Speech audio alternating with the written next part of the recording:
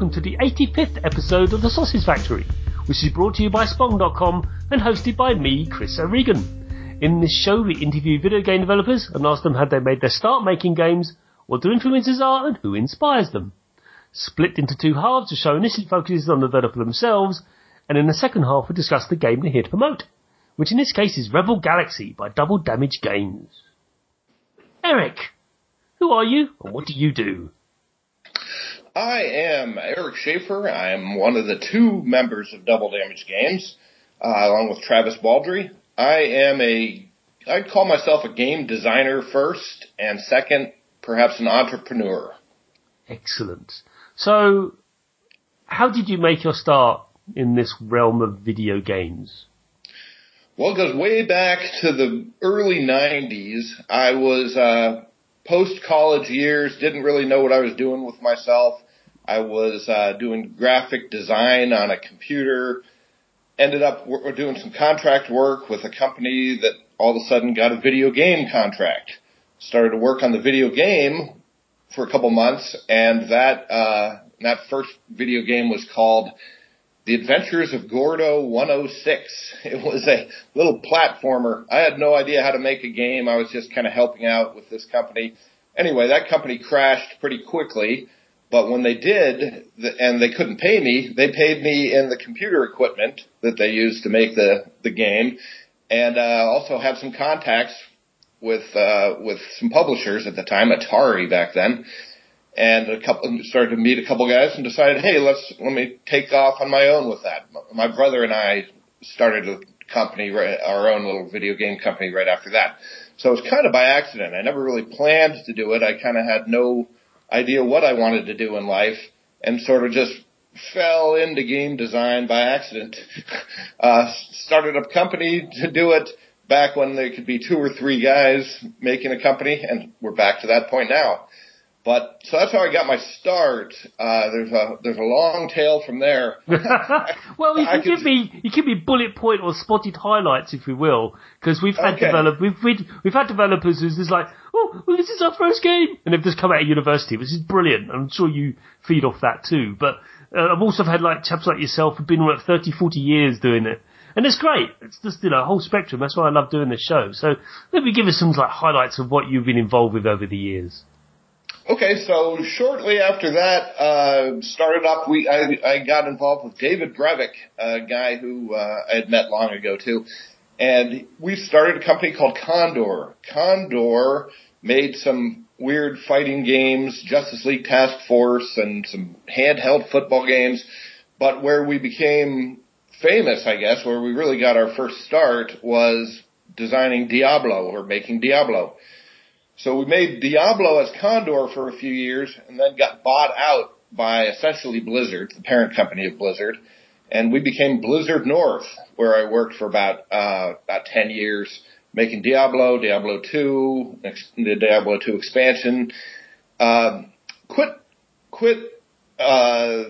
Blizzard North. We all quit Blizzard, a big group of us. We went and founded Flagship Studios. Oh, yes. Flagship Studios was infamous for Hellgate London. Yes, it's a game that I'm from London, and when it came out, I thought, oh, I wonder if I got my house in it. It didn't, but for obvious reasons. But just as a side note, we've had David on this show. Okay, great. He's been on the show, so this is awesome to get your sort of perspective on what happened. So that's cool. So you were at Flagship. Carry on. Yeah, so Flagship crashed and burned pretty bad. It did, yeah. After that, my brother and I again, and a couple other guys, who were involved with Flagship North, which was a little branch we had up in Seattle. There's about 8 or 9 guys. They were making a game called Mythos when this whole thing went down. When Flagship died, we lost the rights to Mythos. And so we just grabbed that team up in Seattle, a small, young team. That was manageable size for us, kind of salvaged them, and started a studio called Runic Games. Runic made Torchlight and Torchlight 2. My brother is still the CEO of Runic. They're making a cool game called Hob. got some publicity at PAX. Yes, I saw it. I played it at PAX. It's cool. Very cool. Okay, cool. And, it seems like you know everything. I also met Travis as well. We'll talk about that in a second, but carry on. Okay. So then it leads to sort of Double Damage Games now. So my fourth company, about a year and a half ago, Travis called me. Travis was one of the partners and the team lead and the president at Runic Games. He called me up and was saying, I can't take it anymore. I can't manage these big teams. He just doesn't like to. So he's telling me this story about how he's going to quit Runic, and I'm like, I'm really bummed because he was such a great guy. I was thinking, how could we possibly recover without him? But in about 20 minutes of talk, he then says, so what I was thinking is you and I go off on our own and we make that space game we've been talking about. So immediately I was like, oh yeah, that sounds terrific. I'm okay with a big team, but I really prefer not to do management myself. I like to just make the game. So it sounded great to me, and it was a project, we'll probably get into this soon, but a project I'd wanted to make for a long, long time. So it was just the perfect opportunity. So Travis and I took off amicably, formed Double Damage Games. That was in, I think, April or May of last year, and set off on this Rebel Galaxy quest. What a quest it is. But we'll get on to that later. But yes, I interviewed Travis way back in the day, talking about Torchlight on another show I did way back in the day, in 2011 sometime. And that interview actually gave birth to this show.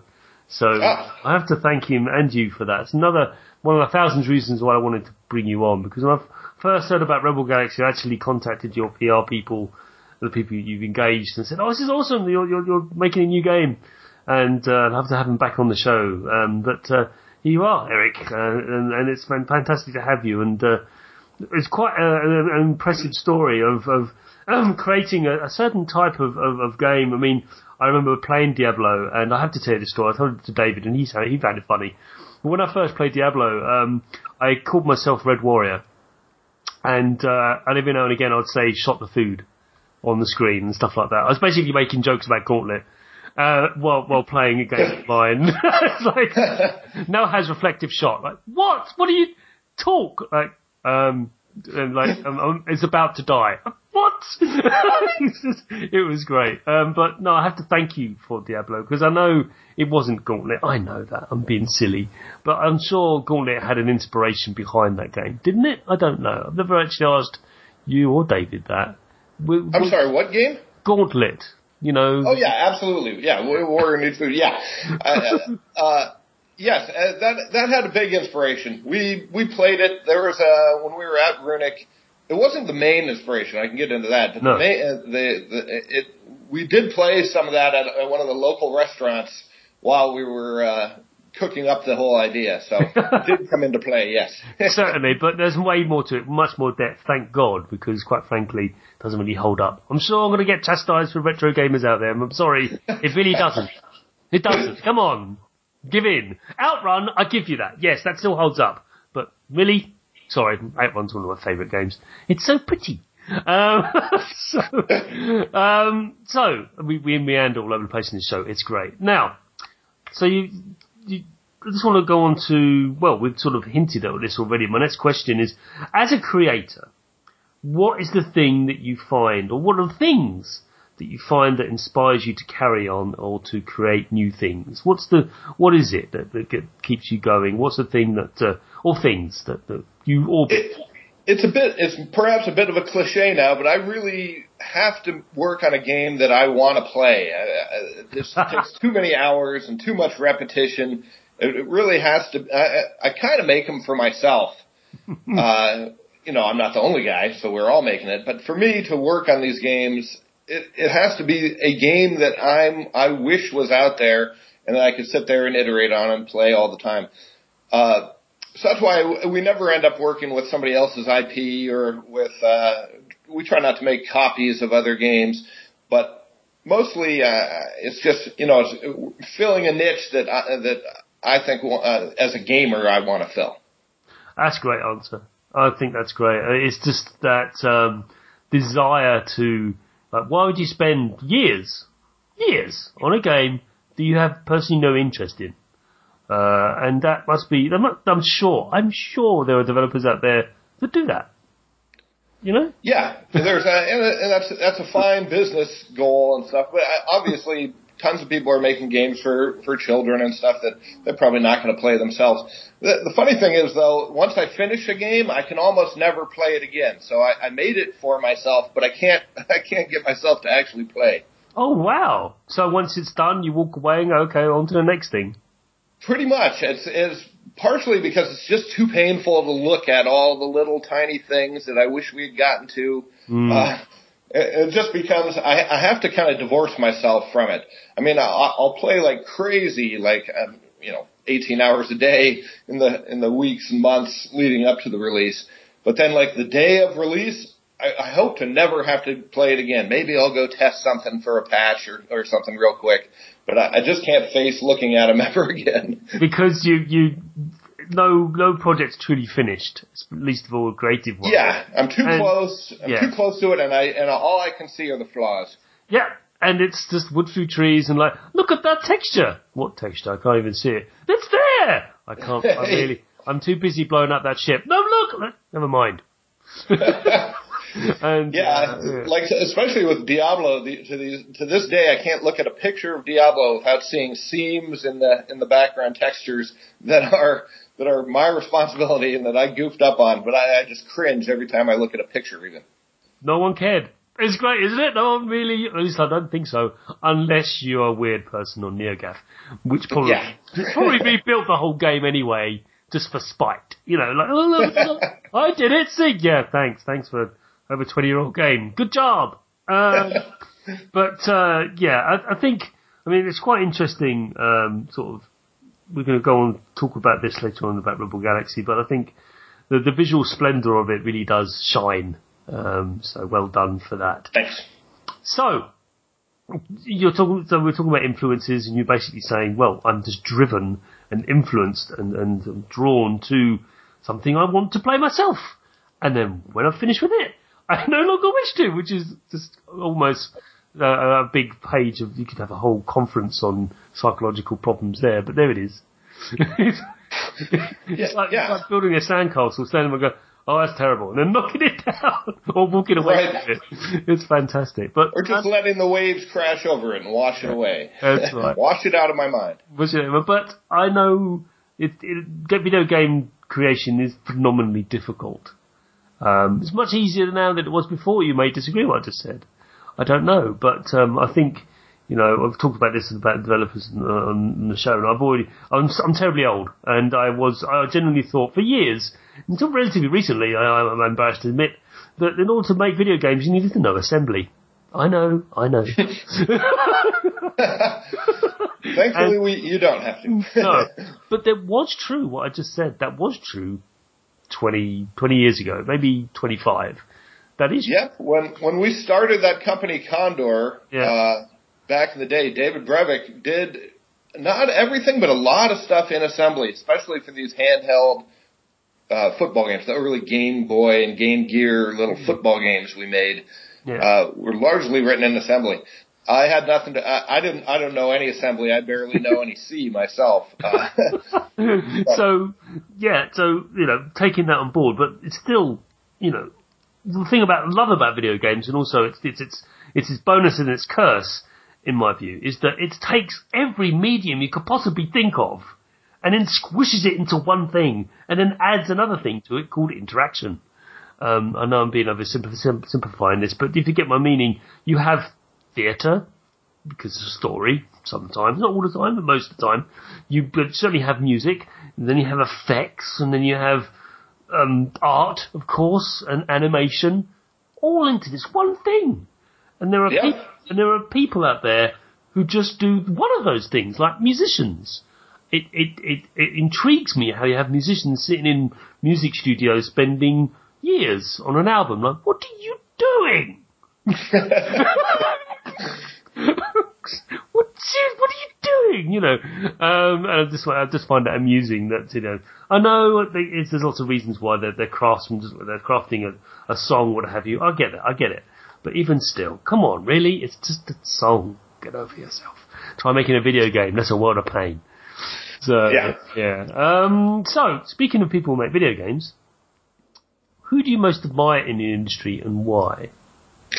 Well, it's a little weird. I don't know a lot of people in the industry. I've always just had my own company. So I know the close people around me, and I admire a lot of them. I mean, the ones I would certainly point to are David Brevik, and Travis Baldry here.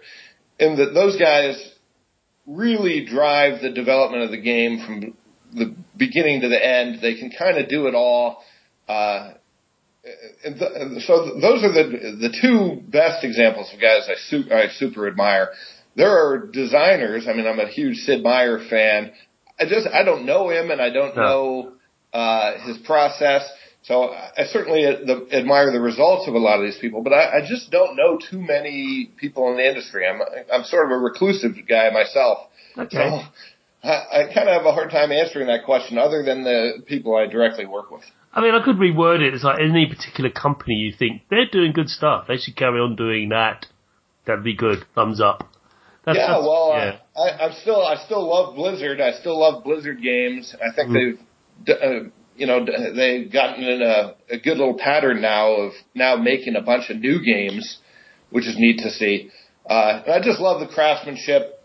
I was part of kind of building up Blizzard, but really the lessons we learned back then, I think stick with me today. But those guys, I mean, they get a lot of grief at times for decisions they make, but they care about every decision to such a huge degree, and they really talk about the player all the time.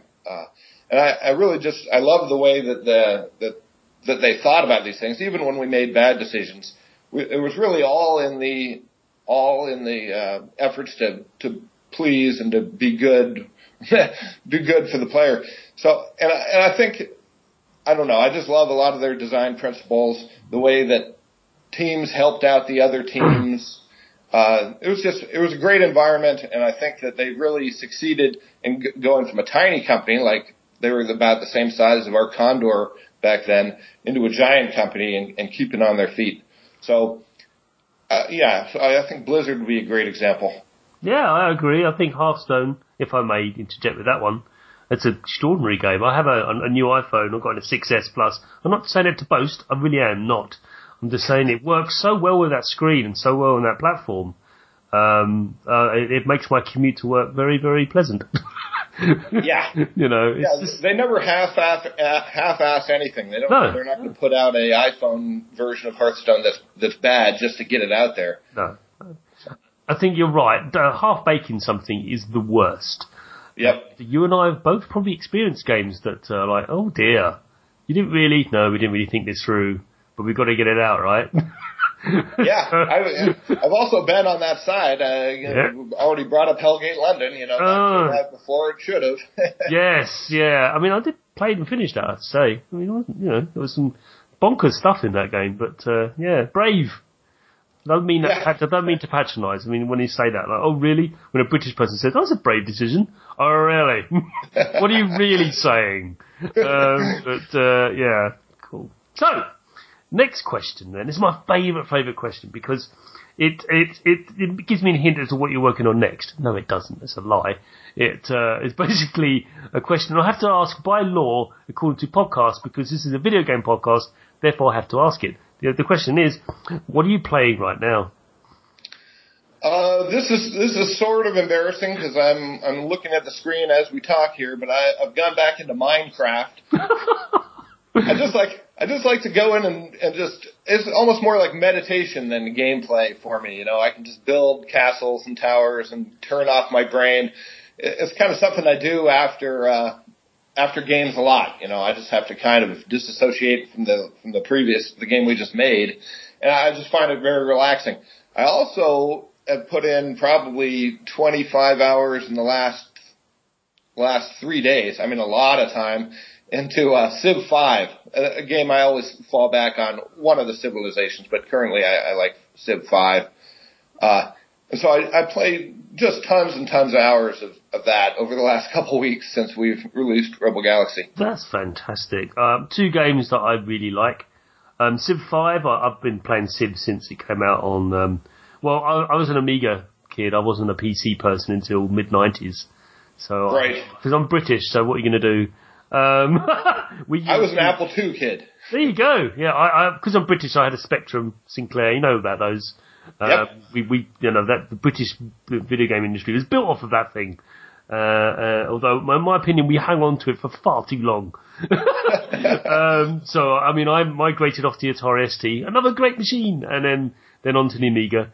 But, I remember playing Civilization on the Amiga and losing far too many hours to it, just not knowing what I was sucking myself into. I had no idea what I was going to encounter, but even to this day, the Civ original core, when you play the Civ 5, it's still there, isn't it?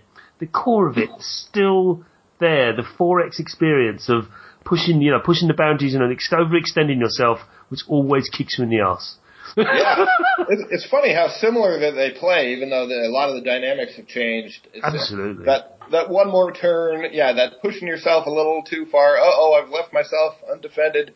Yeah, it's got the exact same emotions as I started with Civ 2. I didn't play the first one, but I played them all since then, and I loved them all. Yes, and as for Minecraft, do you play it with the monsters and stuff? Because I personally love that. But yeah, I like to play the survival mode with the monsters. I don't do the quests. I don't really go fight this Ender Dragon. I've never done the storyline stuff that they've added in. I just like to build my stuff, but I guess in my head I'm playing a game because there's monsters around. Yeah, I mean it's just like the survival. There you are. Here you go. There's an axe or implement. Off you go. What? You're going to be eaten alive if you don't do something. Oh God! And you just go and do something.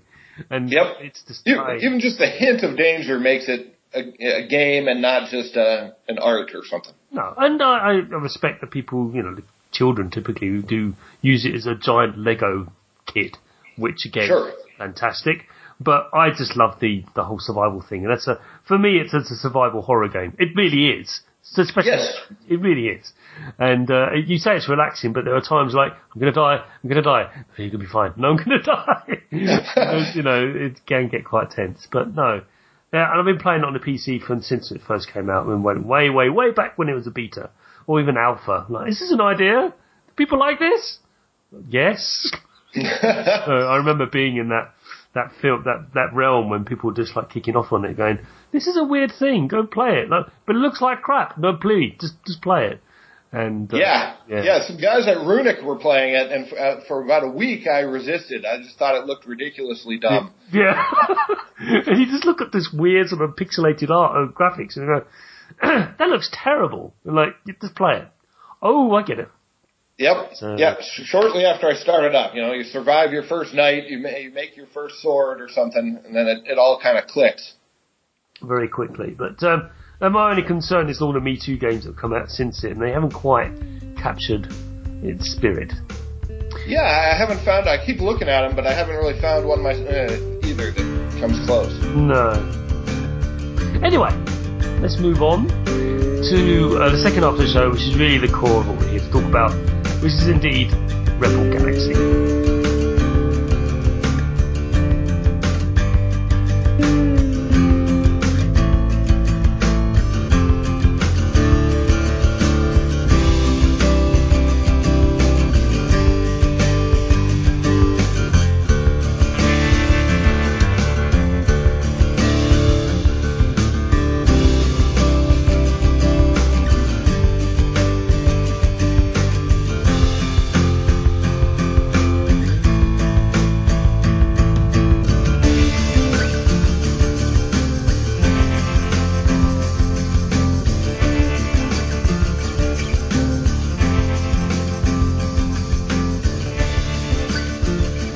So, Eric, first question. This isn't really a proper question, actually. It's your chance to describe to me what on earth exactly is Rebel Galaxy. you go. Yeah, this one's tough. I don't know why I don't have a good answer for this yet, because everybody always asks. I mean, there's a reason. There's a reason I do this. So you and I have an understanding, and an audience understanding what on earth we're about to talk about for the next 20 minutes. Yeah, okay. I'll try to. Who knows what I'll come up with here? It's a lot of things, but really, it's a space captain simulator. You're the captain of a giant spaceship, and it's an open world role playing adventure story spaceship combat game. So it's too many things in one. But essentially, what you are, it's like a Han Solo simulator. You command a small spaceship. You fly around the galaxy and decide what you want to do. It's kind of up to you. You could be a good guy. You could be a bad guy. Everything involves combat, but do you want to use combat to supplement your cargo runs and your mining things, or do you just want to go out there and blast pirates or be a pirate yourself? So it's an open world spaceship simulator. Kind of a Han Solo pre-Star Wars simulators. Yeah. Way to describe it. Yeah, I agree. Now, people often ask me a silly question, saying, like video games. They go, what's your favourite? Which is, you and I know as people who love video games, it's a stupid question because it all depends on what your mood is. But I often go, well, I guess if you really want to push me on it, it would be Elite. Yeah. Thank you. It's Elite. It's my amazing sandbox game that was made in 1984. Yes. And out of 22 kilobytes of memory. Which I love telling this story. Like, how? That's like less than an email. Like, well, it's maths. Lots and lots of maths. And also the concept of having the computer create content, and then when the computer's made that content and you move away from it, it deletes that content and makes more content. Brilliant. But that's aside. Really, it's the thought of actually you captaining a ship and flying through space. It's something ever since when I was 6 years old and I watched the first Star Wars with my siblings, and just like Vulcan Millennium, my mind was blown. And now to have that opportunity to fly that through a similar vessel, indeed something slightly bigger in many regards, can be only regarded as a blessing. But no, I think you described it pretty well. It's relatively open world. You can do what you like within reason, within the boundaries of the game construct, which otherwise it just goes out of control. But it's still, you're right. You can do what you will, but that does have consequences, which we'll talk about later. But first, I want to ask about ownership. There's a sense of ownership for your ship where you're flying around, because you add bits to it and it changes and what have you. Was this at the very core around which Rebel Galaxy was built? Yeah, very much. We decided in the beginning that, actually, my initial designs for this game before we started to make it, before we even formed Double Damage, were even a little more in the sense, but the idea was the ship is your character. So that instead of the RPGs I had always worked on, where your character is really your skill trees and your equipment mostly, that in this game we don't have a little guy. Instead, it's the ship. So we wanted to almost have like my early designs had almost a ship paper doll where you'd create the little ship like you'd create a Torchlight or Diablo character. So yeah, the ship being the character, so you had ownership over the ship. I think one big concern we had with the game, and I still think it kind of limits the appeal to some degree, is you almost always want to feel like you're cool when you're playing a video game. Who wants to play somebody who's not cool? So, but how can you be cool if you aren't even a person? We never see your person. You do talk and dialogue trees, but it's pretty generic. So how do you create an ownership over the ship? How do you get tied in? I don't know. That was a challenge, but we thought that the ship being your RPG character was an early idea we had. Yeah, and I do take your point that people want to project or want to have an avatar that's awesome. However, there are exceptions to this rule. Papers, Please be an example. Stanley Parable. All these games don't really make you cool, they actually make you look like an idiot. Well, actually, there's emotional sort of ties when it comes to Papers, Please, which are actually going to lead me on to my next question about Rebel Galaxy is morality. It's run through Rebel Galaxy, and there's, is there not a sense that when you make certain decisions versus interactions with various factions that exist within the systems and the space you're flying through, is there not a sense of a greater good for all of these actions? Yeah, I think there really is, and I think that was almost by accident, although when we started to see how that was playing out, we tried to cater to it. But for some reason, the games that we were kind of basing it on, Elite and Privateer and Sid Meier's Pirates and everything, they had elements of that, but for some, I think it's something that Travis did here with the dialogues and the comms of the people talking to you.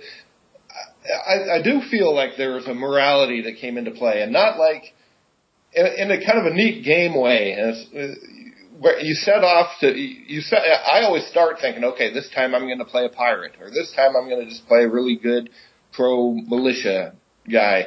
But we keep throwing you in these circumstances that it kind of warps what you're doing there. It warps it maybe tempts you away from being the good guy. It's just, this guy's kind of acting like a jerk, and I've scanned his hold, and he's got some diamonds in there. Just this one time I'm going to take out this guy. And so I almost like the way that it's really, even if you try to play black and white characters, it's hard to do. And there's an overall sense that you're kind of doing things for good, but at the same time, everybody in this galaxy is sort of out for themselves, so you don't feel too bad about being out for yourself on yourself, if that makes any sense. But I do like the way that the morality played into this, that you always get this feeling, well, should I do that? It's not very nice, but yeah, I'm going to do it anyway, and it's kind of fun anyway. It's a weird circumstance that we're going to try to develop more going into the future. Yeah, I just found it fascinating that you infused this into the game. Something I wasn't expecting. Like, oh, what's this? Where are you going with this? And it just felt you had to, going back to the ownership thing, you not only own the ship, but you also own your actions. Yes, good way to put it. I think another thing is like it feels like, and it kind of fell in this by accident, but it feels to me when I play like there's things are going on in this galaxy even without you taking part. You fly across battles that are happening that had nothing to do with you, and you could just move on and do nothing about them. But there's a good chance that somebody in that battle is going to hail you and say, hey, give me a hand out here. And you can say, nah, screw it, I'm just going to go on my mission. But there's something, it almost feels to me like, well, I might as well help this guy out, even though I'm not really going to get anything out of it. Or indeed, might not get out alive myself. But right. That happens. So I like the way that developed in our game. It wasn't our intention, but it sort of just flowed from the development. That's fantastic. That's exactly what I love to hear about, emergent gameplay coming out from development, let alone from the actual experience of playing the game. Like, oh, well, we've done this, we've set this model up, now it's doing this thing, which we have no intention of it doing, but let's just carry on. Yeah, and that really describes all the games I've worked on. We rarely start with much of a map. Maybe on the sequels we have a better idea, but especially the first iterations, Diablo, even Torchlight, Hellgate London, certainly. It's just start with something and try to make it fun, and then figure out how to build on it from there. So in a way, I'm a terrible designer in that I don't have a great design document. Sometimes it's tough to pitch these games without a design document, and just telling the whole publishers or the whole team, in fact, of the rest of the developers, just trust us. We're going to get to something cool. And maybe it may look weird for a while, it may not be like other people are doing it, but it's gonna turn cool at some point. And I always have confidence, even when it wasn't warranted, like on Hellgate. Although I don't want to trash Hellgate all the time. I think we did a lot of really cool things there. Hey, it kept my attention. It really did. I got through it. It was great. Yeah, well, thanks. I think it's a shame that some things turned out so bad or so disastrous, not so much bad, that it kind of taints the whole thing and it could never go on from there. But yeah, I think we did a lot of neat things. We took a lot of crazy chances, brave, as you say. Mm. So anyway, moving on from there, that's also just the only way I can really put the time into these games. I don't want to just make a roadmap and then fill in the roadmap. I want to think day to day, hey, what should we be doing? What's fun here? What's not fun? How do we solve these problems? That's why I love this job. Yeah. Also, another thing about any creative endeavor is that I say this and people blanch at it, but I say it's quite destructive. In that you make a lot of things and you go, yeah, that's great, but it's not working on this game, is it? No. Toss. Into the trash can it goes. Yeah. Which gets harder and harder with bigger teams. Yeah. First of all, you're disappointing a lot of people if you're going to trash a lot of stuff they've done. It's also very costly. You know, you set a team of artists doing something that you decide, you know what, we didn't quite do it right here. So that's another reason our little two-man company has been so enjoyable for me. Yeah, and it helps with the fact that it's gone full circle now. The fact that you've got all these tools available to you, like Unity, etc., that allow you to do that. You can do that again. You can make these small, Yep, it's a great period, I think, right now for game development. Very liberating. So, speaking of things that you've added on, and this may sound like a very strange question, but I think it's quite important for a space game. There's a great sense of speed when travelling between systems, I've found. It's brilliant. How difficult was this to create? Well, there's a couple of elements to that. I think there's probably three.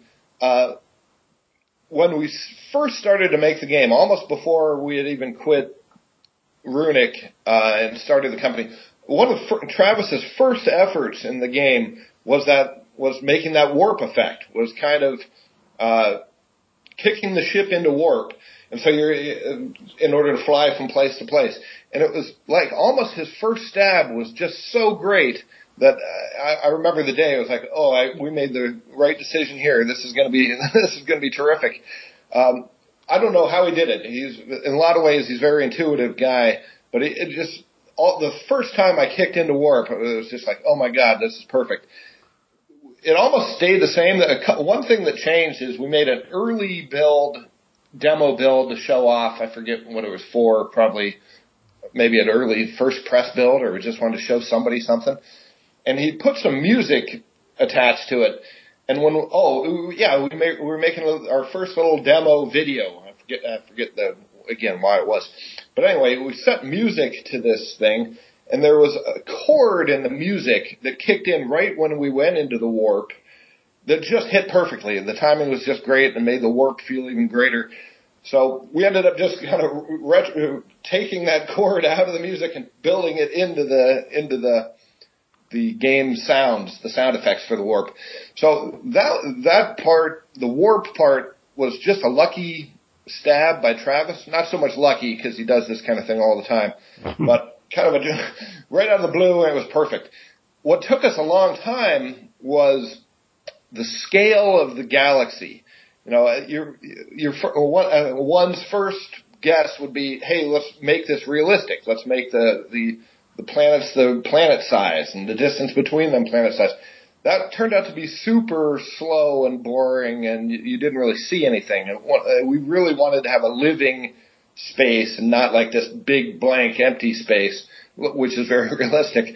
So we kept shrinking the scale of the scope and the scale of these solar systems to the point where your starship is bigger than some of the moons, not because your starship is so immense, but just because the moons are so tiny. Our scale is just completely unrealistic, but it just felt better to play. So that took us a long time.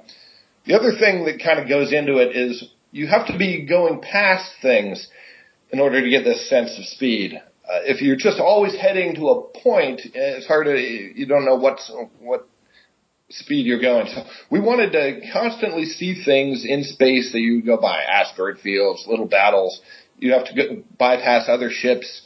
So all those gave the sense of speed. That's all kind of iteration as we develop that stuff. And I think that's what makes the sense of speed and scale and scope is all come together.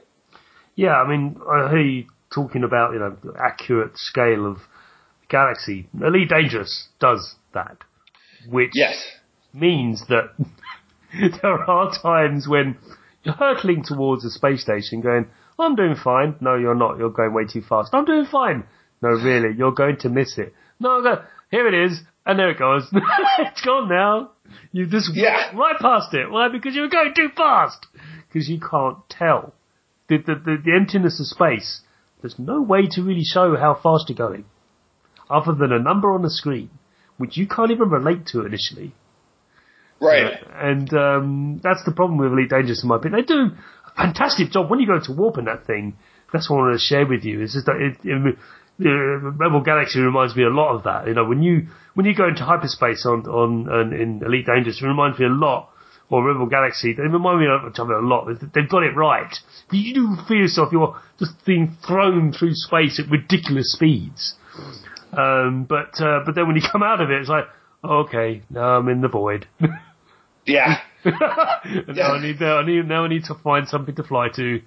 And we're big Elite fans. Travis plays a lot of Elite Dangerous. Right. But we deliberately staked out goals that were not Elite Dangerous, not Star Citizen. Yeah. And we wanted it to be a little hair more cartoony, a lot more unrealistic.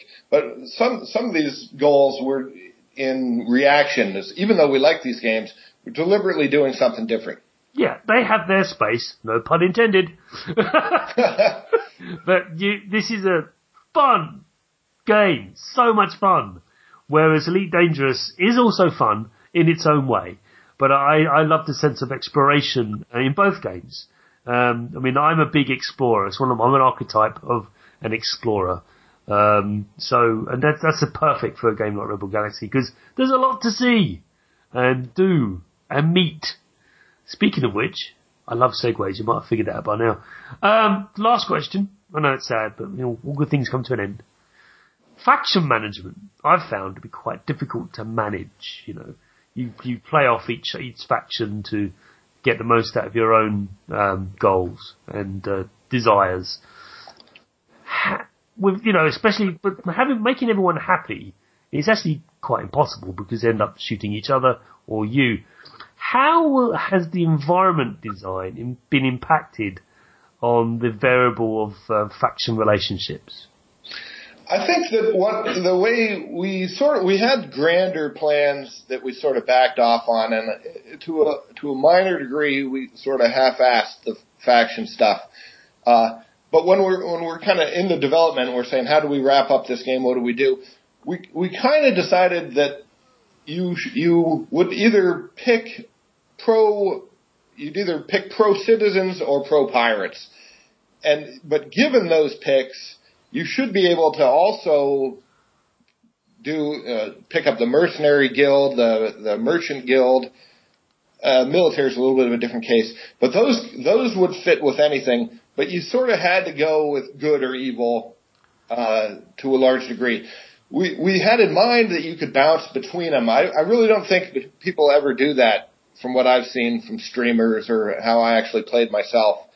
But the idea was, I don't know, our grander schemes didn't really come into fruition, and it was kind of, hey, what do we do here? We didn't want to make it, I don't know, it wasn't a goal that you could be friends with all the factions. No.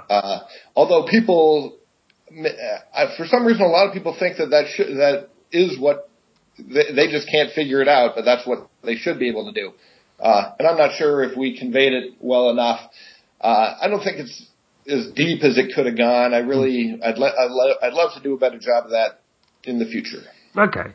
It's just something I found fascinating because when you add that variable into the game or any game of its ilk, you do find yourself almost potentially breaking aspects of it without realising it, and that's what I wanted to tease out of you. And obviously what you've done is realising that you saw that as an experienced designer, so I thought, we'd love to delve into this more, but quite frankly we haven't got the time or the energy or the resources, so let's just back off a little bit and give it a more sort of, not too deep, but still meaningful addition to the experience. Yeah, I think, again, one of the things that's cool about making a game like this is we don't know what the game's going to be.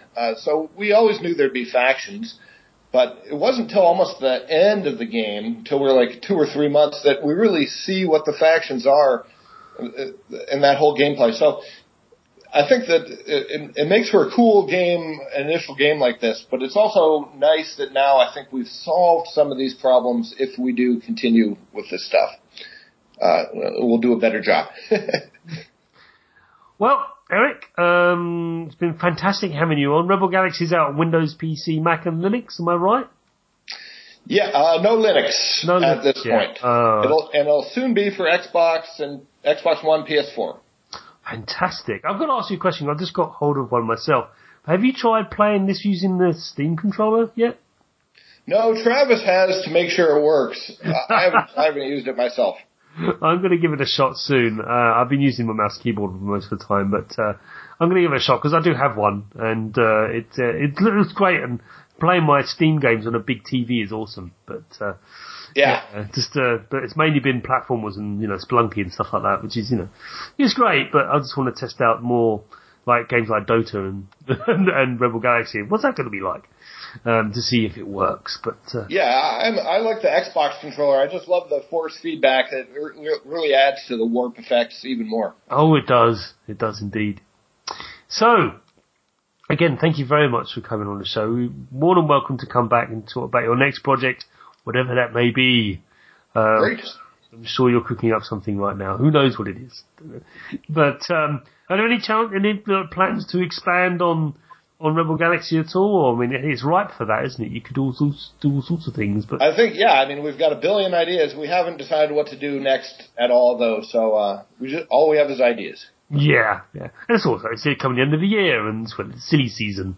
Yep, and just spent 6 months pretty much 40 or 100 hours a week. So we need a little relaxation. Yeah, isn't it next week Thanksgiving for you guys? Yes, it is. I'm going down to Mexico myself. Oh, right. Okay. Escape the U.S. Escape the U.S. Well, we don't have it here. I'm sure you're well aware. Yes. But for obvious reasons. Considering its history. But, right. It's like, thanks for going. Bye. Bye. Thanks for being so boring. Bye. Anyway. Thanksgiving's pretty boring too. Yeah. Yeah. So, on that note, I'll bid you farewell on this, and thank you very much for being. Okay. Thanks, Chris. Thanks for having me. And so ends another episode of the Sausage Factory.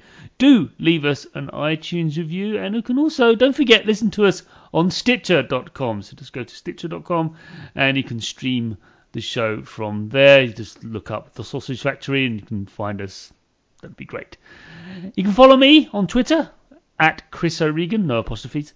And if you want to email me any feedback on the show, or actually you're a developer, you listen to the show and want your game featured on it, please do email me at chris@spong.com.